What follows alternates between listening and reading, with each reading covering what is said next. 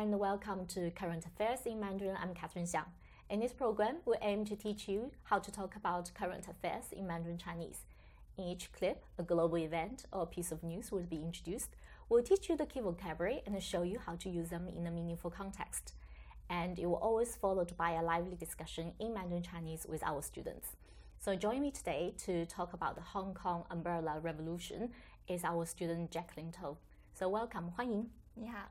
Would you like to tell us a little bit about yourself first? 是否能请你先简单的自我介绍一下？大家好，我的名字是杜昌阳，我现在是在 LSE 读会计科第3年，我是来自香港。Okay, very good. First, we will have a look at today's key vocabulary.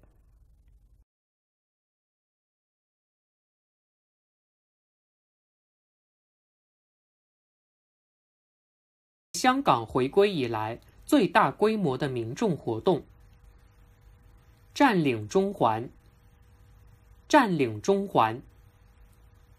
由学联和学民思潮举行的罢课集会及占领中环。由学联和学民思潮举行的罢课集会及占领中环。年轻人，年轻人。很多香港年轻人参与了这次活动。很多香港年轻人参与了这次活动。真普选，真普选。年轻人希望将来有真普选。年轻人希望将来有真普选。抗争，抗争。香港发生了一连串争取真普选的抗争行动。香港发生了一连串争取真普选的抗争行动。社会影响，社会影响。这次事件对香港有着深远的社会影响。这次事件对香港有着深远的社会影响。矛盾，矛盾。这次事件加剧了中港矛盾。这次事件加剧了中港矛盾。社会撕裂，社会撕裂。政见不同造成朋友、公司、家庭间矛盾日深，造成社会撕裂的局面。政见不同造成朋友、公司、家庭间矛盾日深，造成社会撕裂的局面。沟通，沟通。只有沟通、对话、互相体谅，政府和市民才能达成双赢的局面。只有沟通、对话、互相体谅，政府和市民才能达成双赢的局面。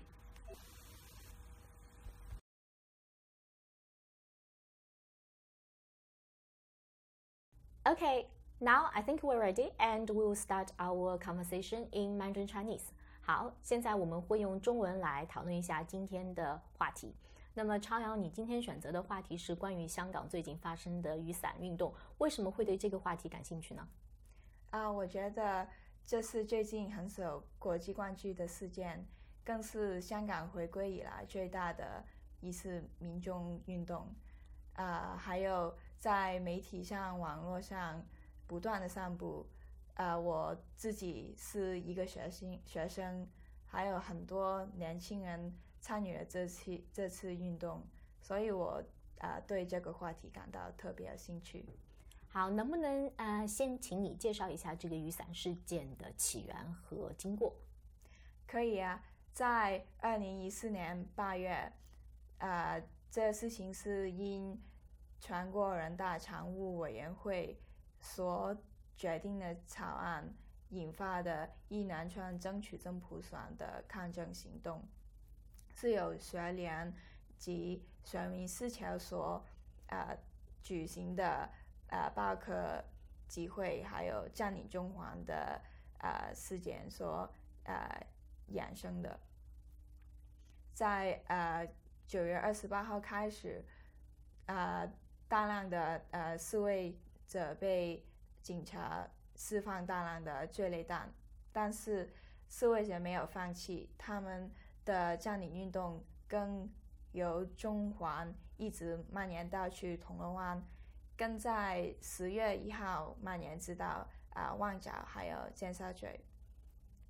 但是在占领的期间，有不少反对占领运动的人去攻击占领示威人士，但是在占领的期间，不少反对占领人士去攻击示威的人士，还有很多主要的道路被封闭，所以有不少市民的生活还有交通上都受到不同的影响。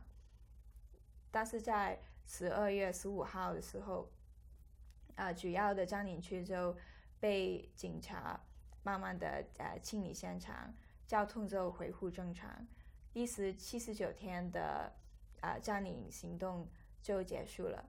但是当然有很多人都认为抗争的行动仍然会继续下去，他们用不同的方式去抗争，比如说有购物团，还有些人会反对内地人士来到香港购物等等。你对这个事件有什么看法？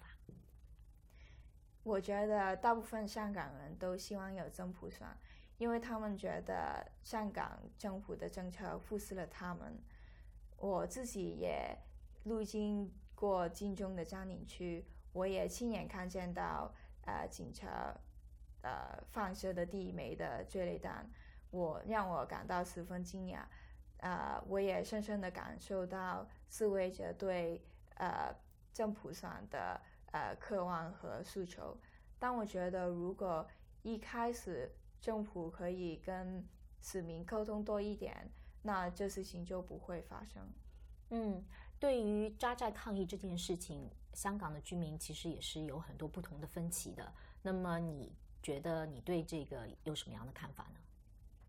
我觉得虽然占领者有他们的看法，也有他们的原因去这样做，但是我觉得占领的时间是太长久了，还有会影响到其他人，所以我觉得对香港的社会也有影响。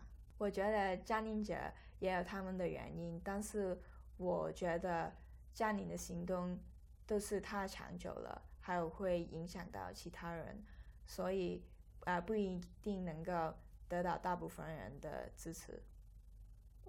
那么这次活动中，我们注意到有特别多的年轻人，你觉得为什么会有那么多的年轻人参与这次运动呢？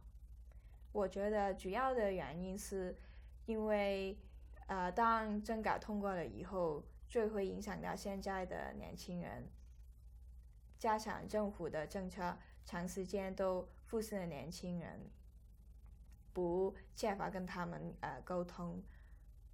因为年轻人对未来没有信心，所以他们觉得要发声去表达自己的意见。你觉得那么这次事件对香港社会有什么样的影响？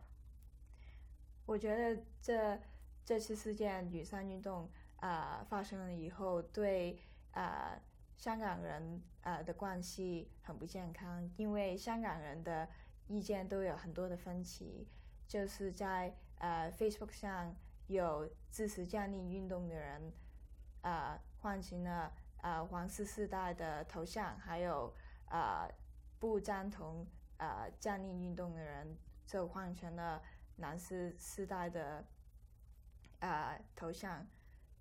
有很多朋友家庭还有公司之间都因政见不同矛盾日生。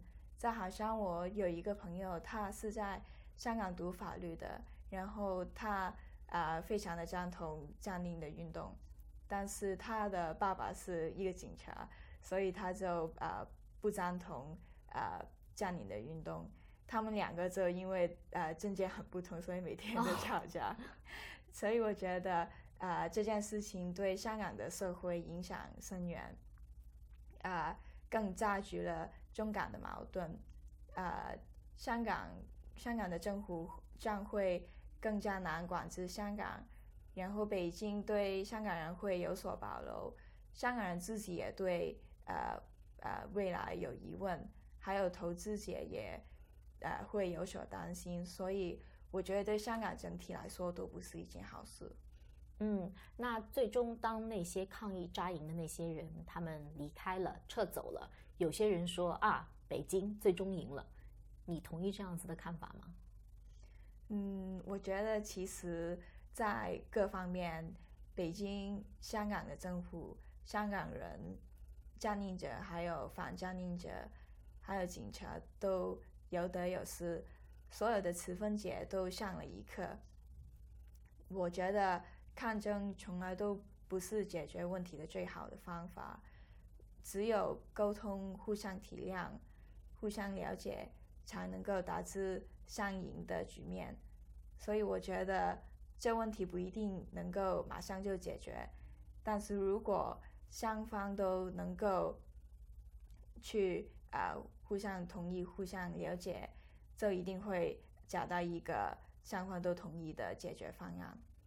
那作为一个香港人，也作为一位年轻人，你有没有什么特别的感受？作为一个香港人，又是一个年轻人，当然我的感受良多，有喜也有忧的。喜的是，我觉得现在香港的年轻人对政治很有关注，他们也愿意站出来争取自己的权益。但忧的是，他们做的行动是不是过于激进呢？是不是没有其他的办法了？